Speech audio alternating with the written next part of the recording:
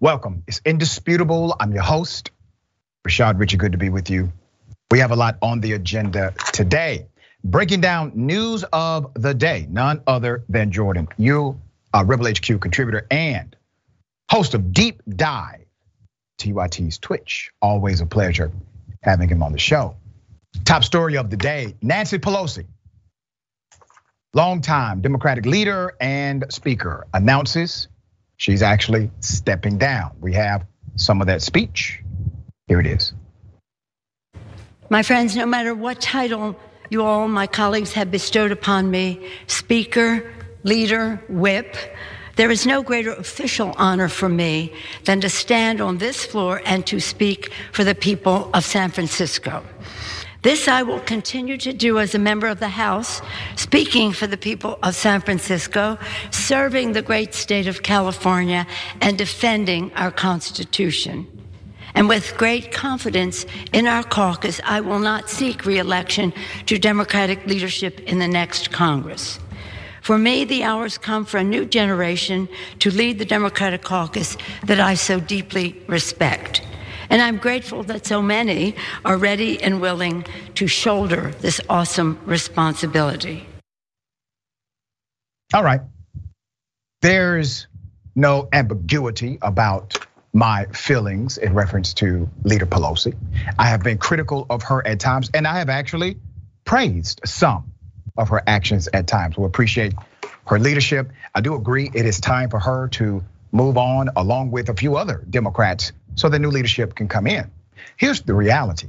Many of them, I'm talking about corporate Democrats at large, they are compromised in ways that we probably will never comprehend. They have connections and relationships that we will never be exposed to. The new generation that I hope she's referring to connects back to progressive policies in this country and specifically inside of their caucus. If it is not progressive leadership, then you get the same dynamic in a different body. We need not only new bodies, we need a new protocol. We need new leadership. This is going to spark, obviously, a significant transition in the leadership. But let's be clear, this was in discussion for years. As a matter of fact, according to members of Congress that I know personally, she basically negotiated her way back in during the last opportunity, and this was the last chance to prove that she could hold the numbers, and she did not. All right, we'll see what happens next. Jordan, thoughts here? You know, I can't say I'm surprised. She mentioned when she ran again in early 2017, after Trump won, that she would be the best person to guide Democrats during his administration and then for the next several years. This is kind of when people expected her to step down. And I think the attack on her husband just was the final straw for her. It's a difficult job, and when you make things personal like that, and unfortunately violent, I can't imagine anyone would want to stay in that position. I am worried though about who replaces her. We don't have a clear picture yet, but some signs point to Hakeem Jeffries, who is younger and has co-sponsored some progressive pieces of legislation. But I think time will show that he's going to offer some of the same leadership and approaches that Pelosi has. For instance, he started a PAC called Team Blue PAC, and that was with Josh Gottheimer. And they did this as Josh Gottheimer was blocking Build Back Better, like one of the president's key legislative priorities. And their whole purpose was to block progressive challengers, to help corporate Democrats stay in power. So I'm deeply worried. If it's him, I want to see what he does, how he leads, what he prioritizes. But I'm worried with a guy like him who 4% of his campaign donations are from individual donors and the rest is all institutional and special interests. I'm a little bit worried about where things could go. Yeah, I think that's well said. Hopefully we get a fighter at the end of this, but we shall see. Okay, Herschel Walker talked about vampires. Here it is. Oh, you ever watch a stupid movie late at night, hoping it's gonna get better, don't get better, but you keep watching it anyway? Because the other night I was watching this movie. I was watching this movie called Freak Night, or some type of night, but it was about vampires. I don't know if you know vampires are some cool people, are they not? But I'm gonna tell you something that I found out. A werewolf can kill a vampire. Did you know that? I never knew that, so I didn't want to be a vampire anymore. I wanted to be a werewolf. But then anyway, as I'm watching this movie, and then you tell you how stupid it is, because it's 1 a.m. So I'm watching my TV, these kids watching their TV, a vampire kill on their TV. So you know it's kind of stupid, but I'm still watching though. As I'm watching this show, what was funny, these kids had a vampire in their attic at their house. So they were watching their TV. Now I'm watching my TV, as they watching their TV, or they see the vampire killer on their TV. So they win this contest to bring this actor. Now y'all got to stay with me. Bring this actor who's a vampire killer from that TV to get rid of this real life vampire in their attic. So as this actor comes to their home, he got all the right stuff. He got all the right stuff because you got to have a stake and got to have a thing to kill him in the heart. And he got a necklace of garlic because that worked. I don't know what it does, but it worked. You got to have a cross because it burns. I know that worked. And then all of a sudden, this is what was so funny about it. As they're walking through the house, this guy's got the holy water. He's blessing the house, this actor. Now he's all fake. He's blessing the house with his holy water. They walked upstairs and this vampire looking real good in this black suit. You like vampires in black suits? Are you a bounty hunter, sir? Or a vampire hunter? What's the point here? Who is in the black suit? Here it is. They walked upstairs and this vampire looking real good in this black suit. Whoa, that sounds like Senator Warnock, doesn't it? Looking all good in this black suit, floated from the ceiling. He floated from the ceiling looking good and cool. And I'm thinking, whoa, they better get out of that house. If somebody float from your ceiling, get out of that house. That's not your house. But as he floated from the ceiling, the kids jumped behind their hero.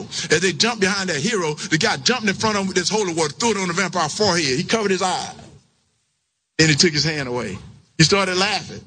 And he said, that don't work. He took the cross, he put it on the vampire's forehead. And the vampire didn't even do anything. He said, that don't work. And that's the way it is in our life. It doesn't work unless you got faith. It is time for us to have faith. We got to have faith in our fellow brother. We got to have faith in this country. We got to have faith in the elected officials. And right now, that's the reason I'm here. Sir, is Warnock a vampire or not? All of this talking around, what's going on here? There's something we need to know about. I thought Herschel Walker was talking to probably 3 or 4-year-olds, right? The way he was telling the story. No, worse, Trump supporters. Okay? I don't understand exactly what point he was trying to land. Neither does he, okay? All right, this happened in a place called McDonough, Georgia. Very interesting. So Walker has made a lot of questionable claims. Right, we've covered them right here on Indisputable. He's made claims about climate science. It has been revealed that his claims about his business background, not true. He has been shown to have fathered previously unacknowledged children. He has seen his own son denounce him on social media. And though he is campaigning on the anti-abortion platform, he is alleged to have pressured at least 2 women, if not more, to have abortions. In McDonough, Georgia, Walker's discussion of the unnamed vampire film led him to a character he said deployed a cross and holy water against the vampire without the expected effect. This, Walker said, showed that life, and I quote, don't even work unless you've got faith. We gotta have faith. I don't know what vampire films you're looking at, sir, but your faith really didn't matter to the vampire, okay? Now, this is an interesting, I guess, support of Herschel Walker. Let's put it up. Journalist, and I utilize that word loosely, Michael Tracy said, and I quote, Herschel Walker doesn't come across as the ideal US senator, but the main reason he's called stupid seems to be because he speaks in a heavy regional dialect with lots of colloquialisms. This alone does not make him stupid. He sounds like countless blacks in the deep South. See, there you go. Sir, it is not because of his country accent. I'm country. I'm from the South, okay? It is because of the dumb-ish he says. Just like if you say dumb-ish, like you just did, you're dumb yourself. All right, Jordan, thoughts here. There's part of me that kind of feels bad for Herschel Walker. I think it just shows how damaging football, like a career in football can be, especially if you're a running back. And that seems to be the issue here. The issue here is definitely not his race. It is not where he's from. It's not the region he grew up in. It's just that he is not all there, which is unfortunate. To an extent, I feel bad for him and anybody in that situation. It doesn't justify, just as, we've seen how other players have acted out later in life because of CTE and things like that. It doesn't justify what they do, but it explains it. It explains it in part. So for him, I don't think it justifies any of these things he's running on or the things he's campaigning on, but it explains some of the reason why. I'm so enthralled by this clip. I'm fascinated why anybody on his team thought this was a good story for him to tell, because it didn't really have a clear point. I couldn't really make sense of it.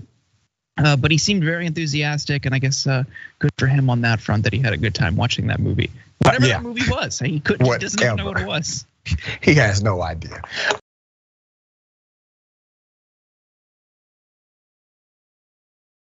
Another complication, remember the model who decided to kill her then boyfriend. She was not arrested, and then finally after months, she was. Let me take you back to one of the videos that sparked the investigation to move to arrest. Here it is. Okay. This came out obviously after the killing, where she claimed it was self-defense, that she was not violent against her mate. Clear evidence, the history says otherwise. So this is just one vicious attack that surfaced after they refused to arrest her for murder. Now, eventually she did get arrested. The forensics did not check out. The evidence was contrary to her statement. But even with that, many still believed that she in fact was operating in self-defense, which we said from day one, utterly insane given the facts of the case. And then this came to the forefront. Here it is.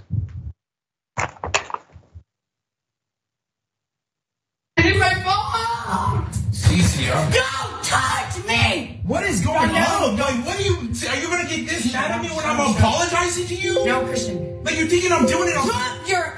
Drop your high pitch. Okay, I'm not doing it on purpose. You touched the aura. You know damn well the right thing to do is to tell me. Yes, and I am so sorry. So shut up and let me slap you, dumbass. No, you're not gonna slap me. Give me my phone. You have your phone. I don't have it anymore. Find it and charge it. What? Find it and charge it. I'm sorry, Courtney. I don't care. Find it and charge it. Okay, just stop. Don't touch me. God, man. Yeah, man. Oh, man. Because I'm telling you I'm sorry. It is like hard. Find my phone and charge it. I don't know where your phone is.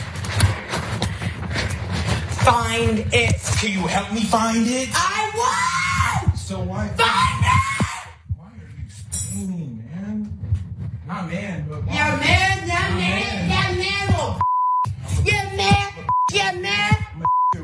Yeah, I'm a little man, huh? Shut the up. I need to find it because I have to go meet her again. To go out? No. You said he invited you. Christian, just find my goddamn phone. I don't have your phone. Can you just find my phone. Cece, can you just please? Shut up. Just please. Shut up. You went to go talk to her without talking. I didn't go. Yes, you did. You always want to you asshole. Courtney, I was on. You literally told me about it. Now he's like, damn. What are you doing? You're son. I didn't go to talk to Aura. I was going on a bike ride. Like, what the? Get off of me. Me going to talk to Aura? Is this gonna make you act like this? You literally talked to her without telling me. Courtney, I was on a bike ride and she passed me and I said hi. You and Courtney are having a live chat. My bad, I forgot to tell you that. That doesn't make you to act and call me a. You're. Yes, thank you. Coming from Courtney, thank you. I want you to get away from me. Get away from me. She called him the N-word, hurled multiple insults, and remember, she ended up killing him. She did not go to jail for it. She was questioned, she was let go. Her story made no sense. After media attention and some other dynamics from her own friends, she gets arrested, okay? Now there's another complication and it includes $1 million. Put up her picture full mass. Now, let me highlight this issue with Courtney Clenny, who's the model, killed her boyfriend. During the testimony that began last week, prosecutors told the court that this 26-year-old 7-figure income from the adult content site makes her a substantial flight risk, complicating a judge's decision to allow her to leave from the Miami-Dade jail until trial. Prosecutors presented evidence that she earned $966,692 in 2020 at 1.8 million in 2021. The court also said the young moneymaker funneled 2 large wire transfers, 1.1 million and 50,000 to her father's bank account after she stabbed Obum Seli, the then boyfriend. The state alleges she attempted to hide the money just in case she had to leave the country to avoid a nasty trial. Now, did you see this, right? Okay. He gets killed, the boyfriend gets killed. There's an investigation, same day. She gets questioned, she gets to go home. Everybody's outraged. Even her own friends said her story is not true. Months go by. Nobody checked her bank records. Nobody looked for circumstantial evidence like this. There's more. We last saw Clenny's father when him and his daughter were caught drinking at a hotel bar. Now remember, what happened right after the murder? She went and she partied, basically. We have that footage, here it is. I'll videotape her right now. Yeah, you should go. Yeah, you should go. Because you just killed your boyfriend. Yeah, you did. Yeah, and yeah. Okay, cool. Let's follow the order here. You kill your boyfriend, you wire $1 million to your dad, and then you go and have drinks with him in celebration because you thought you got away with it. How much does your dad know? Did he aid? All right. The possibility of her making money while on the run, prosecutors believe this further proves that she is a flight risk and should not be offered a bond. A linchpin in their flight risk theory is her occupation, a virtual actor or actress. She works in a profession she can maintain abroad. If she flees the country and act she can certainly afford financially. More evidence of premeditation has been uncovered. Footage obtained by 7 News is part of evidence that prosecutors plan to show in a Miami-Dade courtroom. A March 5th clip shows the defendant and her boyfriend, Christian Obumseli, nearly 1 month before she fatally stabbed him at the upscale condominium. At one point, cell phone video recorded captures the audio of her saying, "I'm actually blank not having a good day, where I actually literally blank want to kill you, but you don't take me seriously." The prosecution, led by the Miami-Dade State Attorney, Catherine Fernandez, is building a case showing a history of violence in a relationship on the part of Clenny leading up to the stabbing death on April 3rd in their luxury condominium. Additional evidence in the court shows text messages from her boyfriend describing 2 previous incidents in which she stabbed him. Additional testimony is planned for today. Yeah, all of that evidence was there on day 1.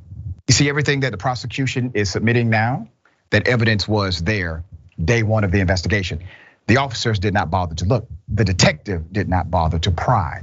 They accepted the story and continued to move on with their lives as if an entire human being had not just been killed, and there was a dumbass story as to why. What was her story? Her story was she was basically throwing a knife, and the knife just perfectly hit his body in a place that killed him. 10 feet away. They bought that story, or at least they wanted us to buy that they bought that story. Jordan, thoughts here? The racism and bias in policing is on full display here in every aspect, from just not investigating to believing her story when she is clearly, now that we've seen even just some pieces of evidence, not well. And the, I guess, collective decision to just let her go, not held on bond, nothing, just she's fine, just let her out there. Like, you think about how people who have allegedly done way less severe things, shoplifting or random crimes throughout New York, they're just held in perpetuity in Rikers.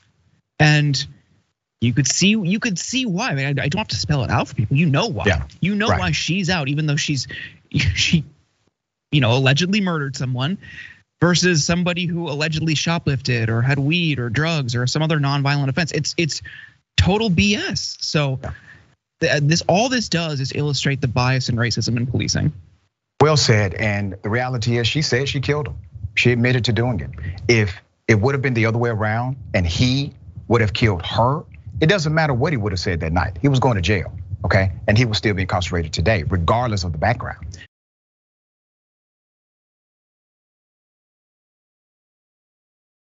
A GOP candidate is a predator, put up his picture full mass. That's the allegation. Now let me give you some background. This is a South Dakota House candidate who lost his race, appeared in court this Tuesday on a charge of second-degree sexual assault. Bud Marty, that's his name. Bud Marty May, 37, faces 50 years in prison over the Class 1 felony charge. His bond was set at $7,500 with a no contact order regarding the victim. His preliminary hearing is set for November 30th at 11:30 a.m. Let me give you a background on the attack alleged against him. According to the victim, Mr. May forced himself on her in a bathroom stall at a bar, telling her, and I quote, "I am 6'8", white. It is all consensual." May then fled the scene, but was later detained by the police. The Republican candidate initially denied involvement, but then claimed it was simply a hug. Just days before Bud ran for one of the 2 South Dakota seats against his mother, Elizabeth May, the seats were won by Perry Purrier, a Democrat with 29% of the vote, and his mother, Elizabeth May, Republican with 26% of the vote. But Bud finished last, okay? He finished last. Now, obviously, heinous crime here. The allegation is extreme and horrific. But think about it in context of where we are in the political arena. He goes to a woman, according to her account, and I believe her, and he physically violates her, sexually violates her, and then provides an excuse as to why. Well, Donald Trump said that was okay. Donald Trump says he just grabs women by the you know what. And because he's famous or a celebrity or got money, they let him do it, according to him. Now remember, this guy Trump admitted to sexual assault and then got elected president. But he's not the first one, and unfortunately will not be the last. This is the element of rape culture we talk about in the United States of America, where somehow people that engage in this kind of assault against women, they are typically treated in a way that's not appropriate to the actual crime. They're given lighter sentences, a pass. Oh, it's just locker room talk. And here's the new one. He's tall, white, and it must be consensual. Isn't that something? All right, we're gonna continue to follow this. Jordan, thoughts here? Well, folks are lucky that he didn't win his election, but I was looking at the results. He missed 3rd place by 2 votes. Yeah. So he didn't do extremely poorly, despite seems to be obviously that he's a lunatic. What this underscores is how Trump has inspired just some of the worst people, not just to express their worst views or act out in their worst behavior patterns, but also to run for office. that part's scary. We're like, that's going to be a long-term effect of just Trump being a major political player that we're going to see play out over the next few to several years. And now with Trump running again, I think those same people who might have taken a step back after 2020 and especially January 6th, I think some people, it may have gotten a little too real for them. I think they ultimately like it, but they're a little bit more reserved. But they're going to be back, and they're going to be more emboldened. They're going to be more outspoken with their bigotry, their hate, their racism, their xenophobia, their transphobia. They're going to feel empowered again, and that's really unfortunate. So I know people watching the show are going to fight back against Trump's run, but ultimately DeSantis too will try to cater to the same people. It's going to be a race to the bottom when we all lose. Well said. We got more on the other side. It's indisputable. Stick and stay.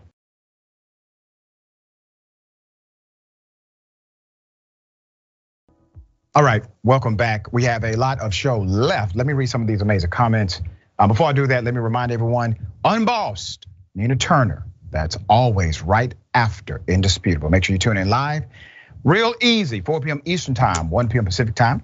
You can also subscribe, youtube.com/Unbossed TYT. Remarkable woman, remarkable show. All right, a lot of comments. We'll get to as many as I can. Next, TYT reporter, Herschel Walker. Basically, if a brain fart could talk. There you go. Lynn says, I'd hate to be the ASL interpreter for Walker's speeches. I mean, damn, I didn't even think about that.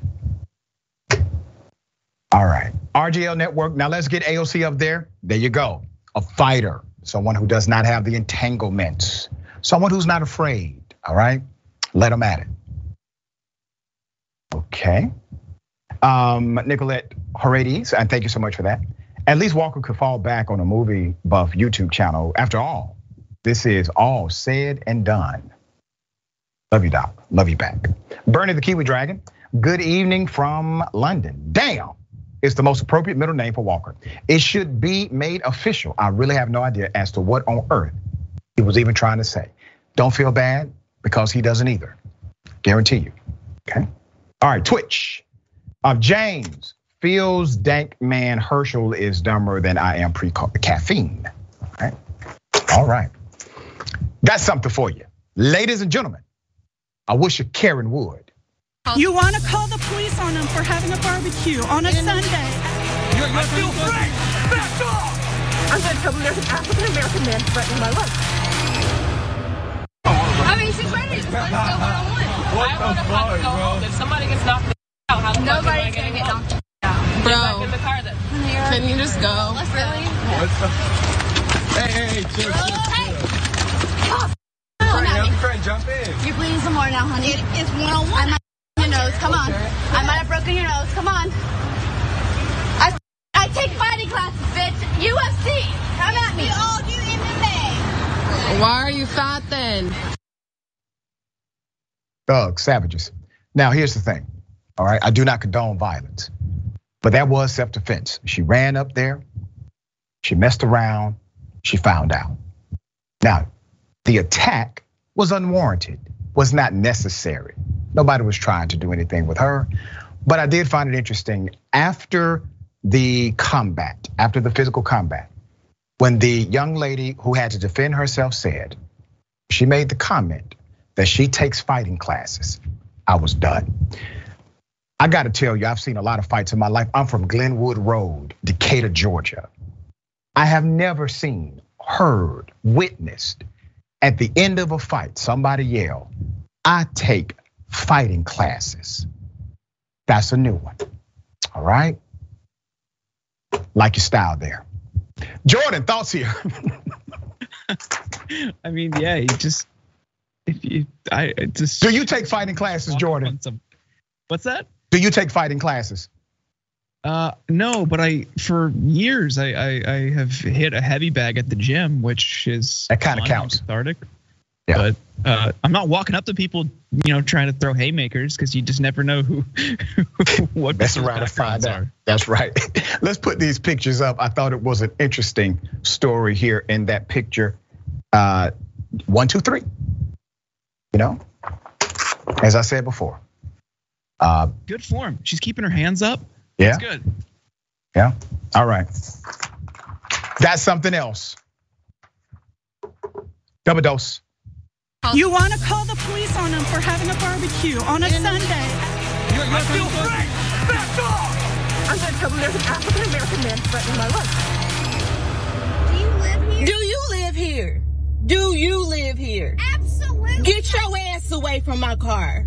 What? You Karen. What'd you say? Get away from my car. What's wrong? Why are you in here? Telling you, get away from me. Turn around and get your dumb ass back in the car. I'm sorry. We Turn just around. Okay, here we go. Once again, Black woman in her own community. She is being accosted by a Karen who obviously believes the Black woman does not belong there. You got to stop doing this. Remember, I've shared with you before where it actually comes from.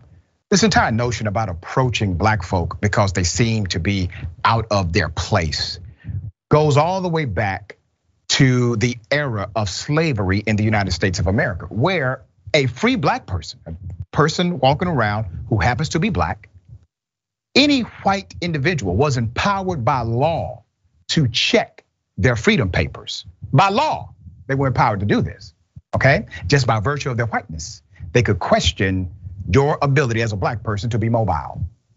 Well, that sentiment still rests with many Karens that you see today. Clearly, this is not the job of a Karen. But once again, we provide a reflection here, a mirror. Hopefully, so that correction can take place. Many times that does not happen. But at least we have it for the record. This is another dynamic that we have to fight against in our social construct in America. All right, Jordan, thoughts here? Just really weird. All of these videos obviously rub me the wrong way. Just, I don't understand the mindset someone is in where they feel so entitled to just harass a stranger and demand that they show proof that they can or should be where they are. Like, you can just go wherever you want. This is like, it's like one of the core tenets of this country, right? Like, I could just hang out in a street I don't live in. It's, I don't know, it might be weird, but that person lives there. Leave them alone. Mind your own business. Go back inside. Go do literally anything. And the racism that we see in these videos is really disconcerting. They're common. This happens way more often than I think a lot of people realized until people started collecting these videos, and you've done a good job reporting on them. But we need to stop. Let people live their lives. And this goes in this applies to so many different areas of our life. Whether it's someone you don't know, doesn't look like you in your neighborhood, or someone just using the bathroom who might not identify the same way as you. Leave them alone. Let people live their lives. It's not your life. That is just like how I like to live my life, and I think everyone else should live their life that way as well. Agreed 100%. All right, we got more on the other side. It's indisputable, stick and stay.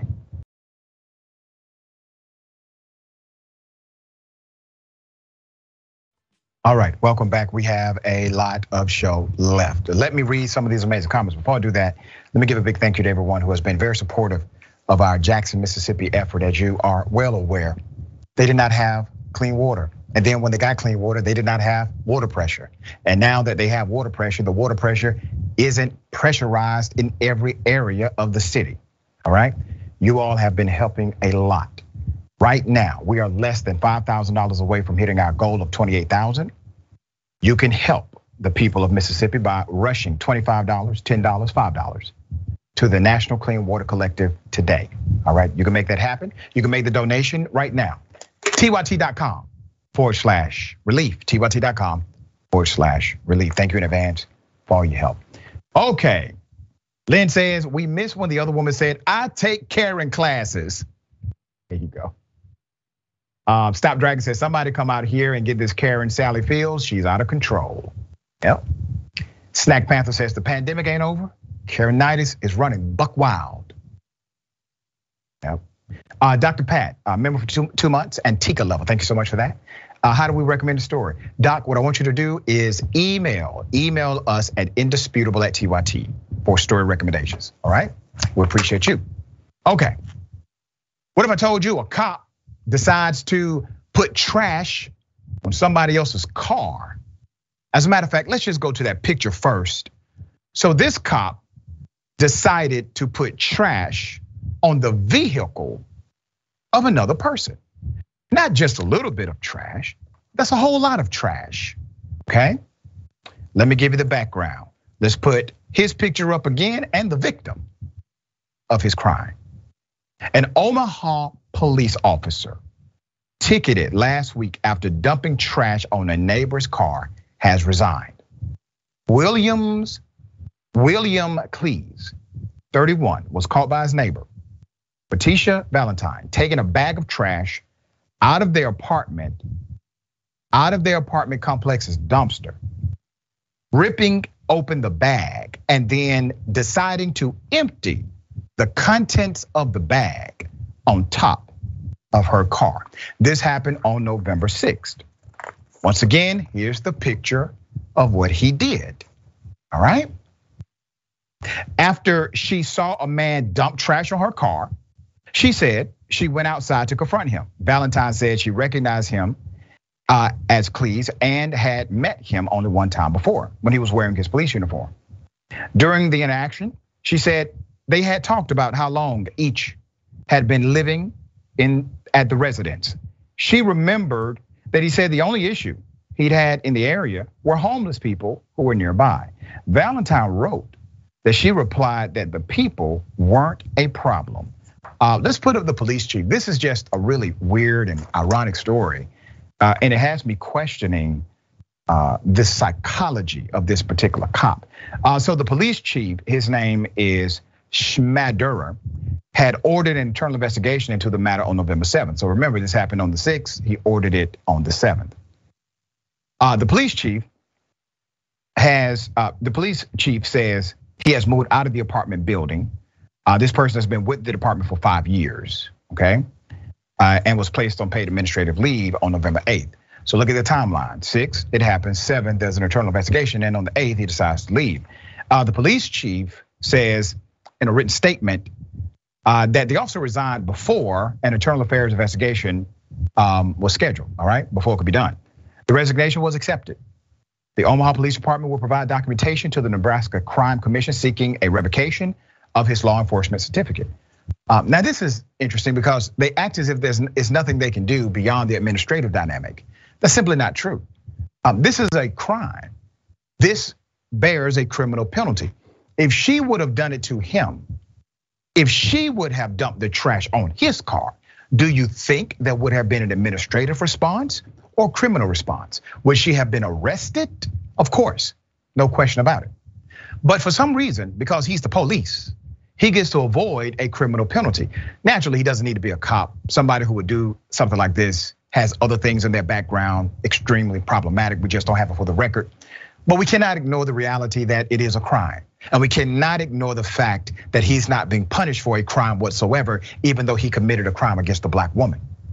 See, this is part of the reason why people do not like the police. It's not because police simply do dumb stuff sometimes. It is because when they do dumb things or criminal things or negligent things, they do not have the same or even similar penalty as one of us, a regular citizen. Now, cops are supposed to be held to a higher standard of law, a higher standard of accountability, not a lower one. But time and time again, their profession is different than any other. If you are a doctor, you're held to a higher standard of responsibility. If you are a psychiatrist or psychologist, professor, whatever it may be, you are held to a higher standard. If you are a cop, they turn it upside down and you're held to a lower one. All right, Jordan, thoughts here? Yeah, that's the issue here. You know, these are people who have jobs where they purportedly protect and serve. But in practice, that isn't the reality at all. Like you say, if she put trash on a cop car, if she even scratched a cop car, she would be arrested and they would slap her with tons of charges.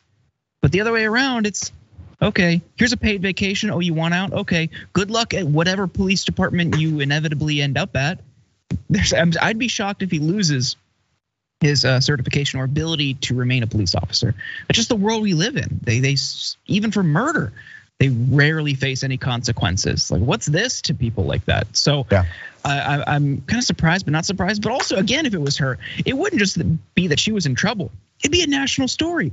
Right-wing media would run with it and be like, look at the attacks that Democrats are fueling on our beloved cops. Yep. This Black Lives Matter protester, Antifa radical is attacking our beloved precious cops. Like, it would just be a national story. But because it's the other way around, you're covering it, thankfully. But it's not gonna be on Fox News tonight. Yeah, guaranteed. And here's the other thing. And if you blink, you'll miss it. They accepted his resignation. They don't have to. You don't have to accept the resignation. You can reject it and fire the person to make a point, to make an example. Kind of like when cops decide to hold a press conference and say, we're gonna make an example out of people like this. They never do it for their own, no matter what their own may do. I got different ways that I can look at it, and it's like, you're not asking. I heard you. I stood right there and asked you. You have to ask every single person. And I don't know if it's because they're getting on you. And I have been asking, Kelly. It's your job. Just like the credit card. It's your job. We are required to sell 6 credit cards a week. They can track that. And you know what it's going to come down to? You guys are going to lose your jobs because you're not doing your job. Do you understand that? The credit card is not a good credit card, and that is the reason for it not selling itself. It doesn't matter whether you want to sell it or not. That's your job to sell the credit card. It's just like if you work for Kohl's and you sell their clothes. Maybe I don't like Kohl's clothes, but you're going to have to sell them to me. Well, I understand the fact of asking and stuff, and I do. You do not. You do not. I cannot. You do not sell that credit card. Like, you only wait and see if it pulls up on the thing on the screen. You sell it regardless if it comes up on the screen. And I don't know if this is just like a random thing, but I don't understand the vibes here because we have not had any issues. This Walgreens manager, speaking in the spirit of a Chicago pimp, obviously is upset that those damn cards have not been sold. There's more.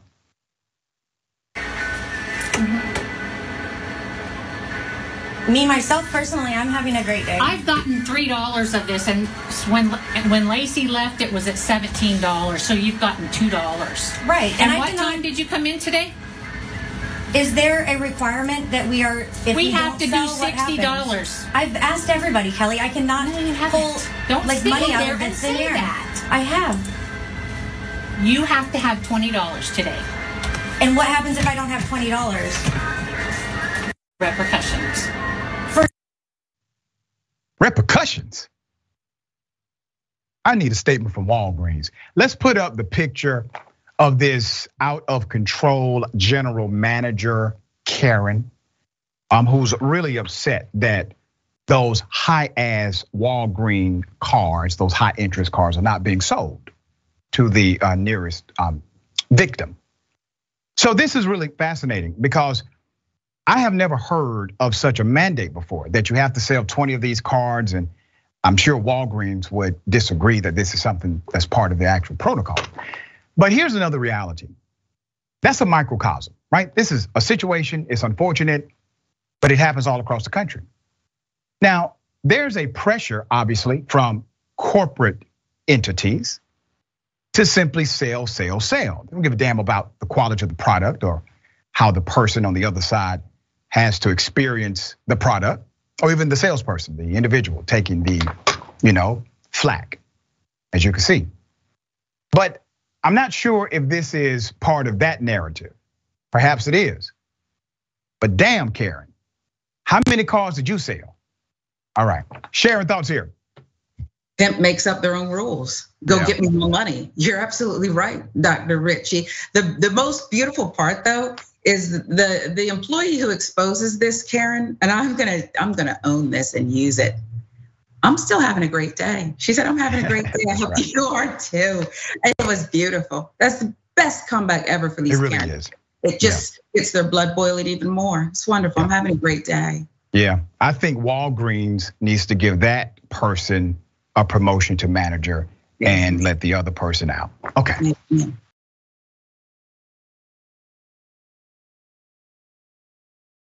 We have an exclusive. The heartlessness of these cops who decided to evict mothers and their children from cars, impound the cars, and made them sleep outside. Let me take you to the first video. Here it is. The three of you, who is in charge? Okay, so you're planning on putting this woman on foot, like with nowhere to live with her son and her dog. That's what you guys are planning on doing. Does that look like it's something that should be done? You guys feel like there's any humanity in this? You guys want to take this woman, like it's like coming into winter, it's cold, and you want her to be on foot, like it doesn't matter? That is unacceptable and absolutely unacceptable. I cannot believe you guys don't have the heart. Like you must have some kind of heart. Should she stay with you in your motorhome? You must have some kind of heart. So she can stay with you? Well, I was supposed to. We're actually helping each other in the community. We're able to help her? We're trying the best we can to help. You guys are destroying. So she can stay with you tonight? You guys are destroying. You're destroying people. I was asking if he was. You're destroying people. Let's put up the picture of the family. Okay? San Diego police impounded the cars of two unhoused mothers and their two children on November 12th.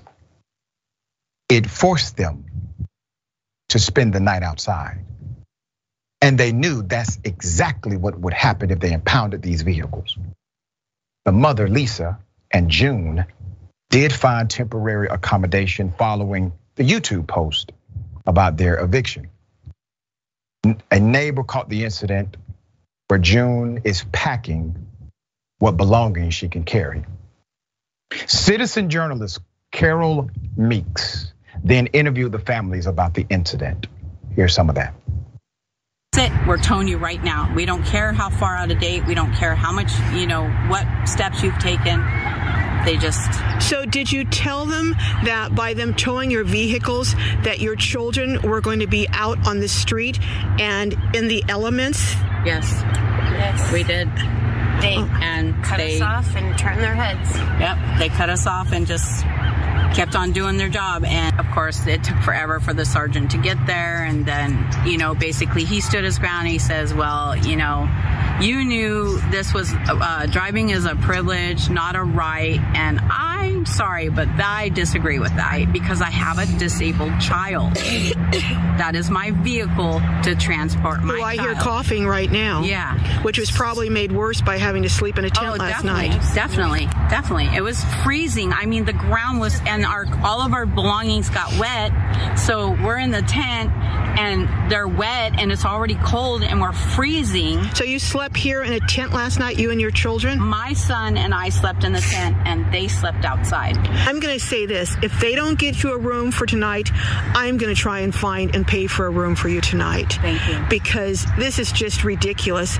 And all the city council people who just ran and got elected, maybe this should be a priority. Finding housing for single moms and their children who city officials are forcing onto the streets in cold weather at night. We were able to talk directly with Carol Meeks, who documented this and provided humanity where humanity was not. And Carol says, and I quote, San Diego city officials had some pretty screwed up priorities when they put making money by impounding poor folks' vehicles to generate fines and eventually sell them. So that's the scheme. They sell the cars when a person can't pay it. When people could not afford to reclaim them over the safety of the children they put into the streets to sleep. The mothers told Meeks they could not afford the back penalties and fees for registration on their vehicles amounting to more than $1,000 each. They expected to lose their vehicles to the city, which once again is part of the scheme. San Diego's regional task force on homelessness estimates about 8,500 people are unhoused in that county. More than 12,000 households had at least one member experiencing homelessness last year. Before I go on deeper, Let me remind everyone, especially to the mothers, don't let them make you believe what you are experiencing is a personal failure. It's a policy failure.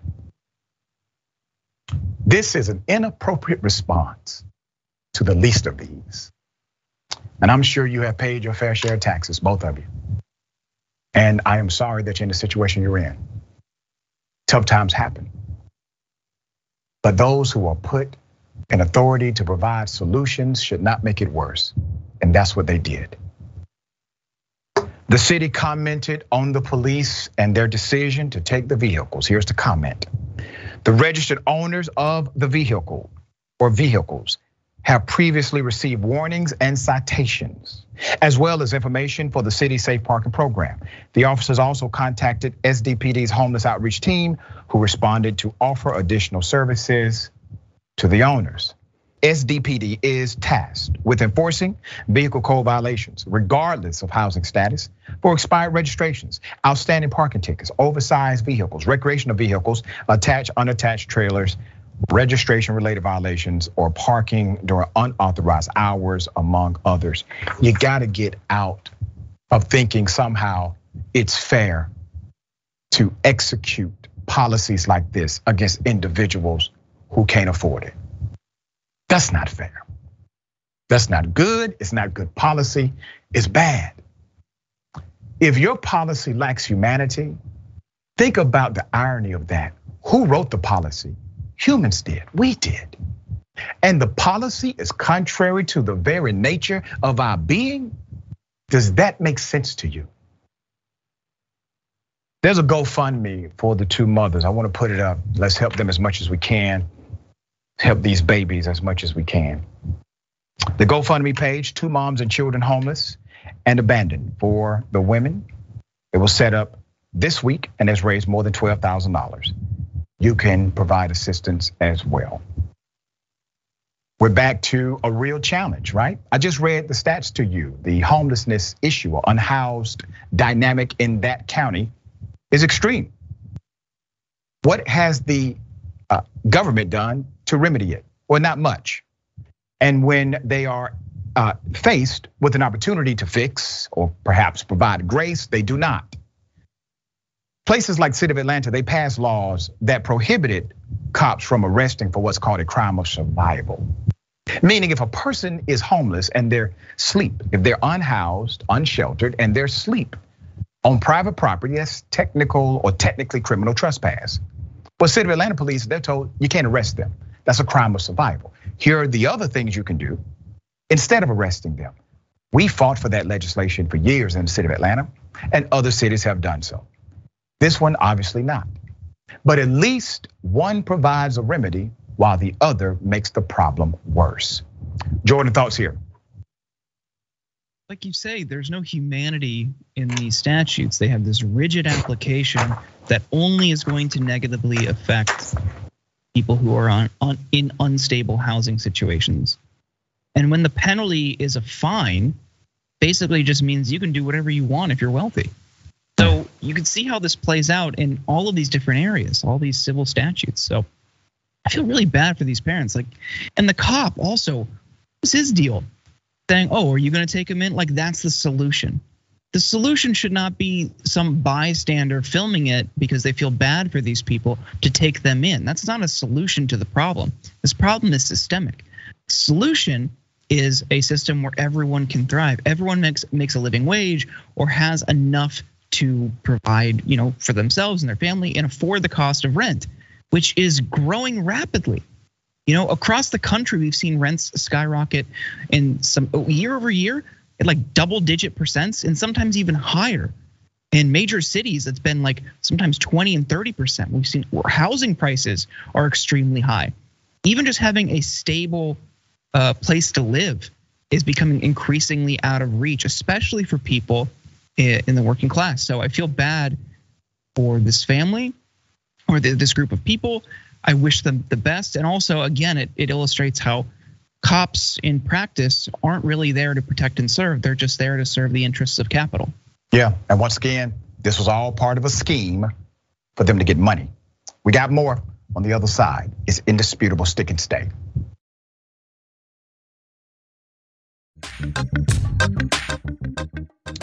All right, welcome back. We have a lot of show left. Thank you for remaining with us. Let me read some of these comments. Mickey C, the Silverhaired Dragon, says, it's not just the trash, it's intimidation. A man, a cop, and a woman alone. He was letting her know that he could do whatever he damn well pleases, and there was nothing she could do about it. It did seem as if it was an act of control or demonstration of power or some silliness like that. All right, C. Michael Henson, thank you, C. Michael. Cop tried to dump his trash, but couldn't dump his trashy behavior and personality. That's right, caught up with him. Also, thank you again, C. Michael. These SOB cops could have done something to help this family. They were supposed to be peace officers. This did not look very peaceful to me. Yep, agreed. Auntie_Faye. So many women fleeing abuse are subject to this treatment by the cops. That's right, very sad. Okay, so this is interesting. I did not know that there was a movement to stop women from voting, but obviously there is. So let's go to the video. Here it is. You can take a gun, shoot somebody in the face. It's not hard. Sometimes it might even be fun if they're a godless commie. Now, what they're trying to do is sneak the COVID vaccine in your salads. I hate math. Somebody say amen. And in regards to women voting, that was the worst thing that ever happened to America too. Look at us now. Women overwhelmingly vote on their emotions. And their emotions, and the liberals are very good at appealing to emotions. Oh, look at these migrant children. They have nowhere to go. Look at this pregnant migrant woman. She has nowhere to go. We have got to open up our borders and give her cash assistance for the rest of her life here in America. And women vote for that. They vote to have weapons taken away, our Second Amendment rights taken away. Women used to vote, they used to not vote because their husband would make the choice for them. Now, if just our husbands and landowners were voting, we'd be in a much better place than we are now. We'd have closed borders, we'd have no infringements on our Second Amendment rights. Red flag laws would be a thing of the past. And we as women wouldn't be, have such authority and power over who gets into elected office because we don't deserve it. The way that women vote, it's been terrible. I'm apologizing as a female voter for the rest of my fellow female voters because they are voting our country away, and it is extremely dangerous. Whoa. All right, let's put the picture up full mass here. This screenshot tells the story. You're looking at Lauren Witzke, made the statement last Thursday during an appearance on the show Slightly Offensive.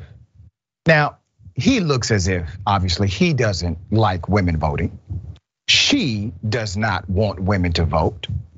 And this is a semi-emerging theme inside of the conservative ranks only, okay? When the red wave that may have brought this sweep of Republicans into power, when that was the issue, people said, oh, there's a fault here. When it never happened, they wanted to blame somebody. So when the red wave that many thought would sweep Republicans to power across the nation in the midterm elections failed to materialize, right-wing activists immediately began looking for someone to put blame on. One target of right-wing outrage has been young women who voted overwhelmingly for Democrats in the recent elections. Well, let me tell you what really happened here. While you want to take the right away from women to vote, realize why you all did so poorly. Because really, you probably would have done better if it had not been for some legislative battles Republicans decided to take, contrary to the advice of other Republicans. But I digress. The reality is we should vote our values, policies. We should vote for the best expression of what we believe in, what our communities stand for. No politician will personify that holistically, but we should vote for those that personify it more so than not. So just because somebody makes a decision that's contrary to what you represent, contrary to your values, does not mean you should violate their rights. I thought you all liked the Constitution. Remember, it is the US Constitution that grants us all women and black people the right to vote. It protects that right, codified in the Constitution. So when you say things like this, madam, I expect you do not like the Constitution, which means you're likely lawless at your core, willing to violate the tenets of basic statutory rules. There's more. These results prompted Lauren Witzke, a Russia-loving white nationalist and conspiracy theorist, who was the Delaware Republican Party's nominee for the US Senate in 2020, to declare that giving women the right to vote in 1920 was the worst thing that ever happened to America. Now think about the hypocrisy of this. She becomes the nominee largely because of women. She seeks the vote of everybody, including women. She does not win the general election. And now today, a couple of years later, she's blaming women, saying they do not have the right to vote or should not have the right to vote. Well, madam, you do realize that if you do not have the right to vote, you don't have the right to run for office either, which you did, run for office because you have that right to do so. Fun fact, she's one of the few women in the white nationalist America First movement whose leading activists are known for misogyny in addition to their white nationalist and Christian nationalist views. Well, here we go. The plot thickens. Jordan, thoughts here? I mean, she is the quintessential pick-me. She's just trying to appeal to this dominionist Christian white nationalist male archetype, saying, oh, the worst thing to ever happen in this country was women voting. I could think of something worse. It's not hard to think of other things that are worse. Right. That is absurd. Like that is, I just don't understand why people, and especially conservative women, agree with this misogynistic worldview that women shouldn't have a voice, shouldn't be able to participate in society or in politics, especially after how hard the suffragettes fought for their voting rights. Like they were like tortured. I don't get it. But like you say, they're looking for a scapegoat, and they can't just admit to themselves that, hey, maybe screeching at people for 2 years about trans people, litter boxes in the bathroom that don't actually exist, and critical race theory in elementary schools, maybe that's not a viable electoral strategy. No, they can't admit that. They want to keep doing that because for them, politics is about who they hate and who they can inflict the most pain upon. That's how they want to motivate their base going forward because it's easy and it makes them feel good. Yeah, and they don't have to think. So that's right. What's that? They don't have to think. They don't have to come up with solutions. They don't have to stand behind a policy dynamic. It's easy for them. Yeah, they're not running on things that address people's material needs. Look, right. The House just got the majority back, and the first thing they're doing is saying Hunter Biden's laptop is a top priority. We're going to investigate Hunter Biden's laptop. Who does that help? Who cares? He's not the president. He has no power. Who cares? Yeah. All right. We will obviously track this now because anytime we've seen something like this, somebody else picks up on it and they run with it too. It's a very dangerous message. We will fight it every step of the way.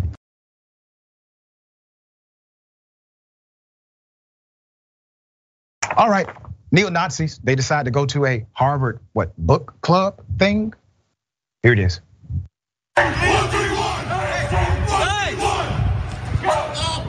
What the Nazi? Come on! What? Yeah, back up, bitch! Okay. Out of here, bitch! Let's go! Cowards, let's put their picture up for a mask. I thought they were against wearing masks. All right, Sunday, a neo-Nazi group invaded Harvard Square in Cambridge, Massachusetts, threatening book fair goers. That's who they threatened, people that came there to read books, okay? The fascists wore apparel bearing the name of the Nationalist Social Club, also known as the NSC 131 crew. These so-called tough guys who raided a book event eventually scurried away in a van shortly after threatening and cursing at bystanders. Then in a video posted by NSC131, Tuesday on the online video sharing platform, Odyssey showed members of the group performing an apparent Nazi salute in front of the Democracy Center, a Cambridge meeting house where the Boston Anarchist Book Fair was taking place. This was over the weekend. Members of the group pounded on the doors and windows of the building and lunged at a passerby on the street. NSC 131 lads confronted Antifa at the Boston Book Fair in Cambridge, Massachusetts. The group wrote in the video's description. Antifa hid inside the hostile passerby were quickly deterred. Whose streets? Our streets. This is the first reported incident of the activity in Cambridge. The Democracy Center had been hosting a Boston Book Fair, an annual event that showcases anarchists, anti-capitalists, and anti-fascist literature each November. In a statement posted on Twitter Monday, the book fair wrote, the volunteers and attendees at the event prevented the NSC 131 members from entering the Democracy Center, and no one was physically injured. The book fair thanked the volunteers. Here's that tweet. It says, whether you're bringing extra snacks, wearing a mask, or shedding a door in a fascist face, you're participating in important acts of community care and solidarity. Thank you for your support. BA Book Fair. I love it. All right. New England Nazi. Let's go ahead and put his picture up. This guy's a piece of work. So New England Nazi Chris Hood founded NSC 131 in 2019. Hood was arrested in July for fighting in public when he and other members protested at a children's drag queen story hour. Okay. The Anti-Defamation League says, and I quote, NSC 131 members consider themselves soldiers fighting a war against a hostile Jewish-controlled system that is deliberately plotting the extinction of the white race. Their goal is to form an underground network of white men who are willing to fight against their perceived enemies through localized, direct actions. Okay, all right, and let's put up the picture email statement that came from Cambridge police spokesperson Jeremy Warnick. Wrote, the department responded to reports of NSC 13 intimidating citizens, but the department did not locate the van in which they departed in. It's continuing this anti-this, anti-that, this hate and bigotry rhetoric. These individuals are emboldened. They feel empowered to do exactly what they are doing. That's why it is important to highlight them, to fight them, and to say this is not going to define our country nor our communities. Jordan, thoughts here? I mean, the least surprising development, I think, for me was that the police department later said they weren't able to find the van where they all left. Yeah. Like, oh, of course. What good are you? Right. But Boston is also one of the most racist cities in the country. You know, a lot of people like to demonize the South. There's definitely deep-seated racism in the South, but Boston, the racism in Boston is so bad that the mayor had to put out a report on racism as a problem, a systemic problem in the city a couple years ago. It's nasty. It's extremely nasty. So not surprising that's happening there, but deeply, deeply sad because like we talked about earlier in the show, people like that are who are emboldened by Trump's rhetoric. And it's not going to go away on its own. And we don't really seem to have a good grasp as like collectively, especially people with their hands on the levers of power, on how to deal with this. So I feel bad for anybody caught in that situation who just wanted to go look at some books. Regardless of your ideology, you should be able to just consume literature. That is absurd. They're more worried about people reading things that are liberating and things that support worker empowerment than anything else. And they are fueled by xenophobia and racism, anti-Semitism specifically. That is such a common through line in all of these different white nationalist conspiracies. I'm glad no one got hurt ultimately. Yeah, same. I really want to see this go away. Yeah, and the thing is, man, they are really selective about what communities they go to. Let me just put it that way.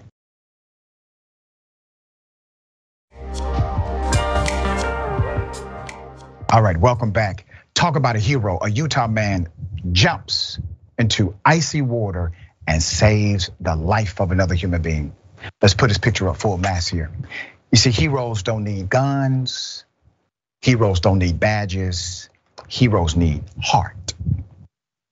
An Idaho Falls man decided to do the unthinkable to save somebody's life. There was a couple on their way back to pick up their children. They spotted a car driving down a boat ramp into an icy river. Now, that's a hell of a scene. Dane Incy is his name, and his wife were on their way back to pick up their children from a relative's house. This was after a weekend of celebrating their anniversary. Photo of the area where the woman was attempting to end her life. This was an attempt to end her own life, being witnessed by this couple coming back from the anniversary. According to Dane, while driving over a bridge, his wife could see a boat ramp below and noticed a car driving into the water, full head on. Mr. Incy drove closer to the car while his wife dialed 911. When he could not get close enough to the boat ramp with his car, he got out. He said, and I quote, "I parked where we were, jumped out, climbed a barbed wire fence, ran across the canal and continued the boat launch," he said.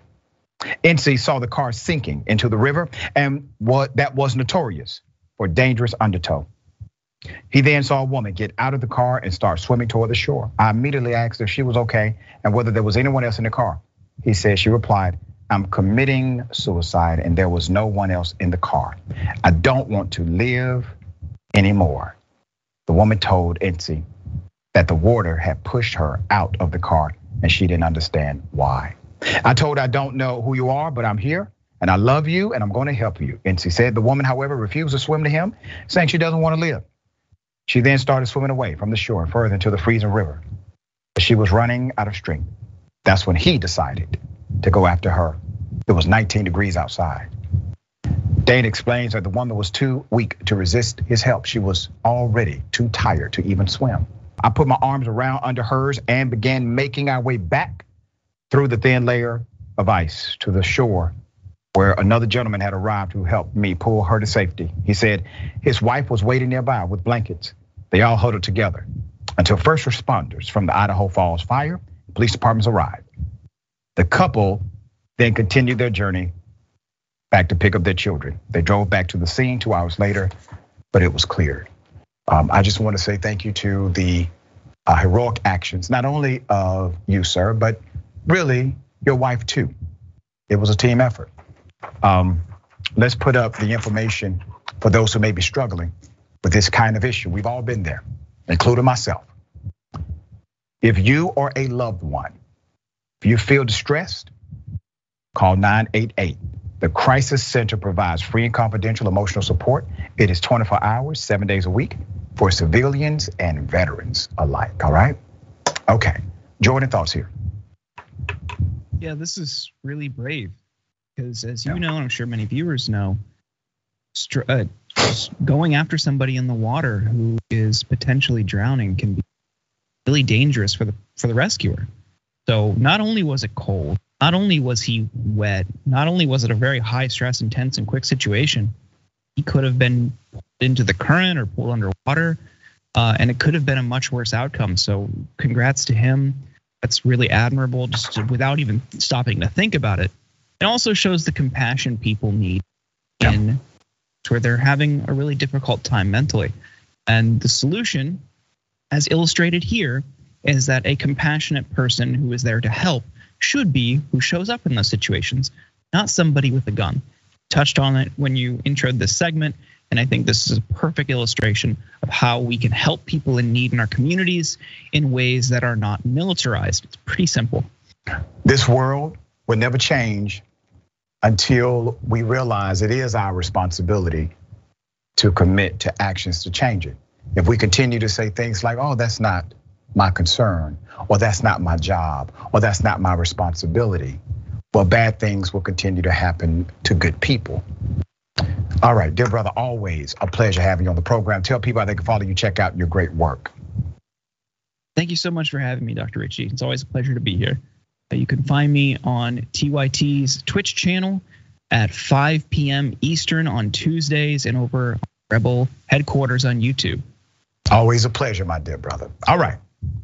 Remember, take care of yourself, take care of each other, take care of the planet. Remember, the truth is always indisputable.